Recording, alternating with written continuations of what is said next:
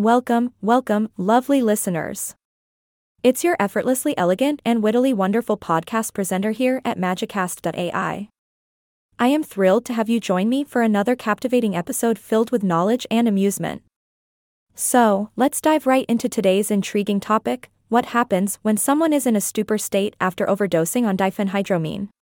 Now, before we unravel the mysteries of this situation, let's first familiarize ourselves with our protagonist, diphenhydramine.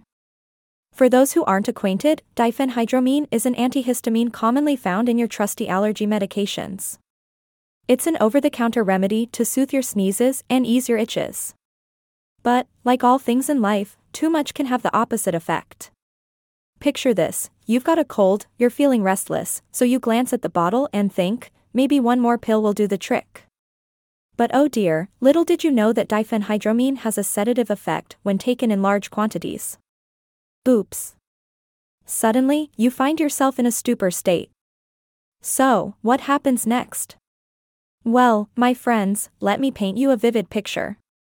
It's like your body hitting the snooze button on life, while your brain takes a little vacation. You drift into a state of drowsiness and confusion, like you're caught in a whimsical dream. It's as if you've stumbled into a psychedelic wonderland without even trying. But don't pack your bags for this trip just yet, because the journey ahead is no walk in the park. You might experience a myriad of effects, both physical and mental.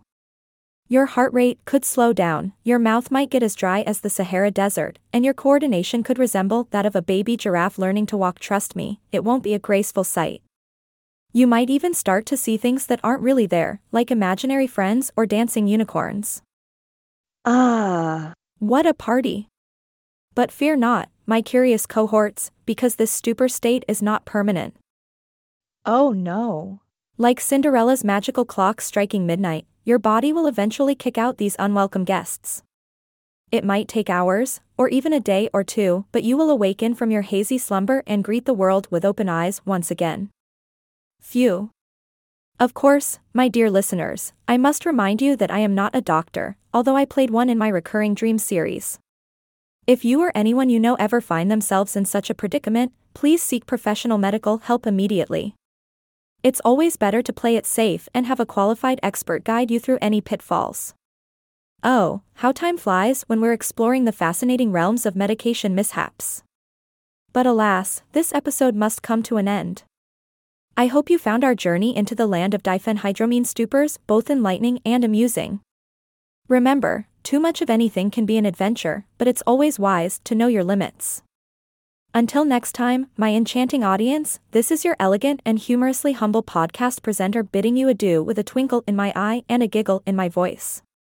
Stay curious, stay safe, and let's meet again soon on Magicast.ai for another enchanting ride through the realms of knowledge.